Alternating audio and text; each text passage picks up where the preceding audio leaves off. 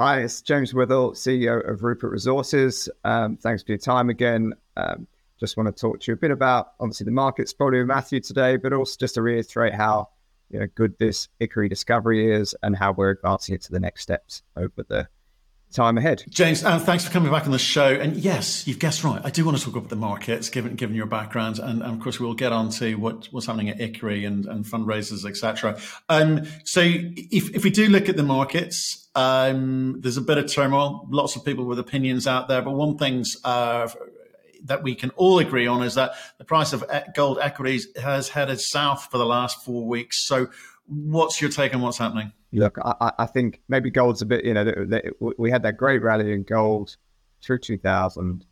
The shares had a reasonable rally, but, plenty of people watching this will be going, how, $2,000 gold, a few years ago, obviously we've been here a little bit before, but, you would have never thought gold shares would be at the levels that they are in terms of, the relative underperformance, given, gold price at its current levels, inflation easing off a bit, the margins these producers, they're making a lot of money, these production companies as well. So it seems as though people are maybe unconvinced about what will happen next with the gold price. Okay, they're unconvinced about what's happening with the gold price, but like I say, at 2,000 gold, or even sort of just slightly above 1,900 now, that's still good for gold producers, but for developers or explorers, it doesn't really mean too much. So how do we retail interpret what's going on? This erratic behavior, this volatility in the marketplace. Should we be jumping off the ship and sort of going elsewhere, or just biding our time? How do we play this? If you're in this space, you have to be you've got to be a patient investor with this thing, and with all stocks really, and you just have to make the most of these opportunities. Our stock has fallen from the mid fours down to lower 380. We're about sitting around $4 again. Fundamentally, nothing has changed with the company. In fact, we just put out a press release the other day. I'm very comfortable. Things look really good. Our team on site are hitting all the goals that I want them to hit, and the project in our minds just gets better and better and shows how good it is. So I guess I just, as an investor side, I just look at these as opportunities. I think we did a study, and put it out November last year at 1,650 for gold. It's now still around 2,000, so nothing's changed. And the average gold price, trending average gold price, continues to rise. So if you look at our study at current gold prices, the valuation opportunity is phenomenal in ours, I believe, in many. Okay, I hear what you're saying, but at the same time, you understand why investors are a little bit nervous, because gold price is doing its thing, equities not so much. People are seem to be putting the blame firmly at the door of the US debt ceiling discussions, as they do every year.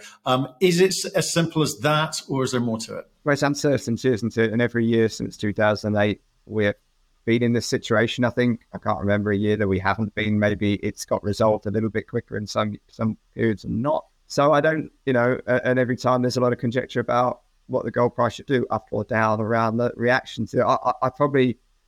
I guess it's the uncertainty that it creates that creates the investment opportunity. So I think you're better off just looking at it like that. I mean, fundamentally, I don't think, there shouldn't be any step change in the gold price either way. Ultimately, we're still globally in a situation which is very supportive for gold, and I think will continue to be. So I think again, look around at the opportunities it creates by people maybe getting worried at this situation. I think that's that. Yeah, I guess maybe I'm a bit too glass half full on this in terms of always looking for opportunities rather than and looking to worrying about negatives. But I guess that comes down back to our strategy and quality assets, etc., and having a business that's not based on something that's that sensitive to the gold price. Or it's sensitive in a positive way, because if the gold price goes higher, it's worth even more. But it's not sensitive to a lower gold price. Okay, well let's talk about fundamentals, and let's talk about the plan. Okay, you recently raised just shy of $48 million. I'm not quite sure what your cash position is off the back of that. So that's all positive.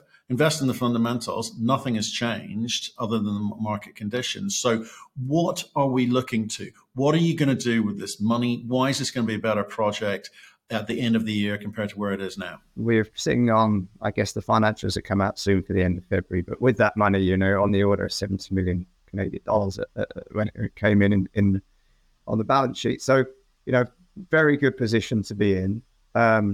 We have only just started putting drill results out from last winter because, the usual delays in assays and things that come through.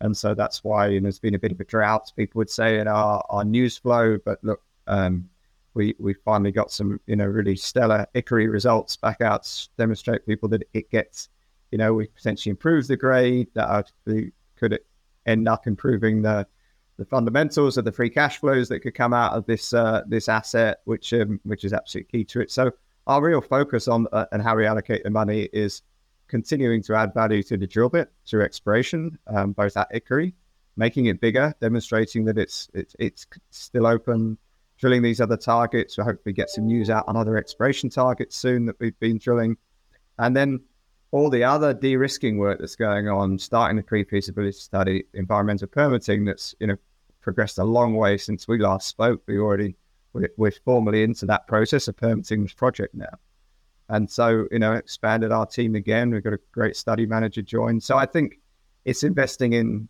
the business and the people and driving the project forward. I think over the next we hope to put a new resource, an updated resource out for the project. We're thinking I guess early part of Q4 this year, so typical time for us, sort of September, and that'll could demonstrate again. This is an absolutely outstanding discovery, one of the few discoveries that's been made in the last 10 years in the sector. Right. But, okay. But I hear what you're saying, but what I want to get to is kind of reasons to believe in Rupert Resources and what it's doing. Yes, I buy your argument. You're down 20% from the beginning of the month. So if you can get back to those dizzy heights, there's a 25% gain for investors. But it's also going to be predicated on the model going forward. We've seen a few companies change tack in this market because not getting the reaction through the drill bit, and they've kind of segued over into, we're talking about early production. You've got a big project in front of you. Are you going to change tack? Are you going to look at that kind of early revenue model, or are you sticking to your guns as to how you kind of progress and build out the value of this particular project? I don't think changing tack. You've got to keep on with the mission. We set this. I actually reflected on our business strategy that was presented to shareholders on the board back in 2019, starting this exploration yesterday, and we set out a plan that our plan was to make a high quality discovery of scale, and if we achieve that, and knowing from my background in exploration and investment for 20 odd years, that the cost that you have to go through to achieve it and the mechanism you have to go through to achieve it.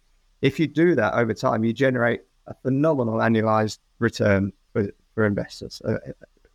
And ultimately, anything that takes you off that course and distracts you and say, I'll make a short-term return here, that has every chance of increasing the risk to the investors and damaging that business model that you set up in the beginning to generate these really outstanding annualized rates of returns, which ultimately investors need in this industry, because it is still a high risk business. You're investing in resources in the ground. It's a tough business, but I think it's key to not get too distracted, to focus on the main goal, which was to find one of the best, make a significant discovery of very high quality, which we've done. And we'll continue to work through that process in an orderly fashion to get it permitted with the authorities, work with our stakeholders, and to develop this as a phenomenal business for people to be long-term investors in. And it's just sticking to that is what we'll do. Look, we will we'll work through that process of bringing this to cash flow as soon as we can. But ultimately, we don't want to compromise it. It's too good a business. It's too good an asset. These things are too rare.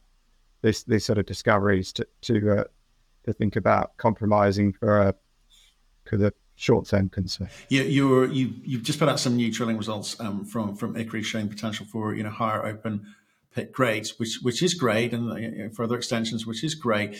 But given the scale of this, you've already got eyes on you. We've seen a lot of M&A happening in the marketplace, and you've got to be producing data to be able to advance conversations with those people looking in at this thing, because you've got to help them with the economics. Because we've seen a lot of value destruction with large capex overruns. Obviously, inflation hasn't helped there. So even the big guys are slightly nervous about picking marginal projects. So again, what do you think you're going to be honing in and focusing on in terms of that data that you're going to create for those conversations? Because ultimately, that's the exit for this company. That is the upside for investors, surely. Let me, can I share a couple of slides, Matt? Love to. Do you know how to do that?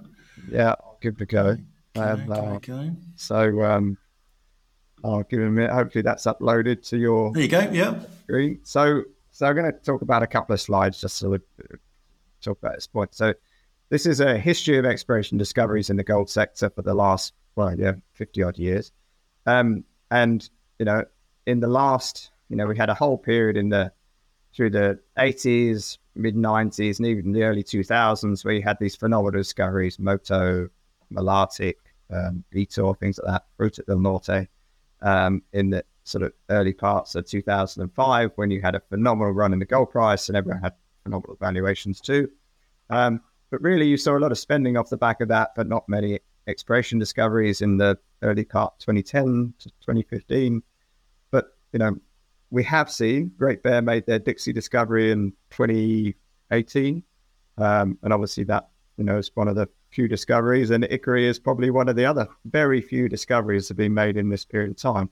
And obviously, companies find other ounces, but I guess then all these discoveries aren't created equally, and this industry hasn't really had a lot of success. So we're an industry that is looking, as you pointed out, on the M&A side, potentially for projects that were going to be the producing assets of the next 20, 30, or possibly 40 years.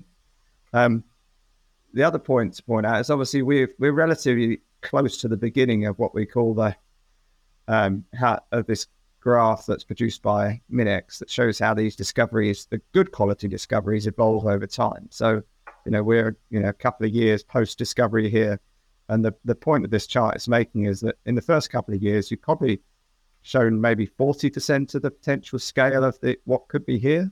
But obviously, as you continue to do your work and continue to stay on the path, which is what I was saying before, and not get distracted and keep your exploration going, the really good quality discoveries of this type, of the silk, have the potential to still grow substantially. So the point we have to do as a business is to continue to demonstrate how that asset can grow, and obviously, the upside that's there in terms of valuation, and making sure that we represent to interested parties, investors, that opportunity.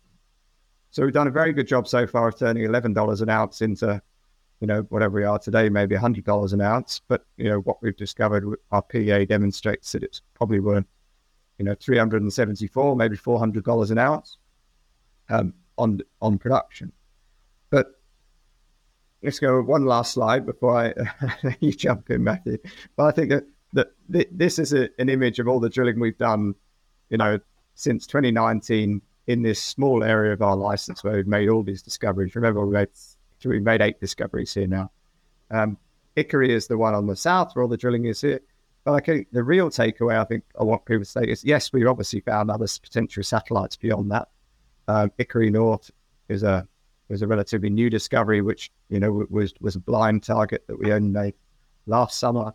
But if you just look at the area and all the little black lines of drill holes, there's still a lot of open space here for us to potentially make more discoveries. And that goes back to that chart that I showed you, that given time, we expect a system like we have discovered in Ikkari and all around these deposits will continue to grow. And so our job as a company and our exploration team is to continue, whilst we're de-risking Ikkari, is to continue to show that opportunity and how there could be a much longer and bigger opportunity here. That is the job. The job is to tell a growth story at all times, right? Whether you're 20 million bucks or in your case, 800, 900 million bucks, people have got to think that the shares have a ways to go here. And so that's why I keep pushing you on this. What do you do with 70 million bucks between now and, if not the end of this year, the end of next year, which tells that growth story, and why should we believe it? So, having a number of different targets is great. Ikkari is clearly one of the big discoveries of recent years. Not too many of those. It's how does the company play that? Do you say we'll take it to a certain point and we'll offload that, and then we're off chasing some of these other targets that we've got going on? Does that drive value for the company, value for the shareholders? Is that a sustainable business model, or do you want to just offload the whole thing to an other interested party? How do you play this, and how do you keep telling that growth story? You can't run your business that you're offloading it to a party. Ultimately, I think investors come into the sector and they say it's the mining sector, just like forget it's a mining company or as exploration company, for instance, for a minute. We have an R&D. We have an R&D team in our business that is continuing to look and generate new ideas. That's our exploration business. But it's beyond that. It's an exploration team. It's like we're a continually improving R&D business that is generating new ideas and going to hopefully generate value through that. Ikkari has been a great discovery. It's come out of that process. To advance that to a state of cash, that business, that idea through to actually generating cash flow, we do have to put a bit of a fence around it and take it through get your permits to be able to make that get into production. But the important point is the R&D hasn't stopped. It's not as though we've stopped doing the R&D. We're continuing. It's not like, for instance, Tesla didn't stop when it produced the first type of Tesla, did it? It's gone to the next one and the next one. It's got a team of people generating new ideas and new products that people will want to invest in and continue to grow the business. We get very locked in the resources sector to, putting a box around a discovery and a few drill holes and saying this is it and that's going to be a finite cash flow. It's not like that.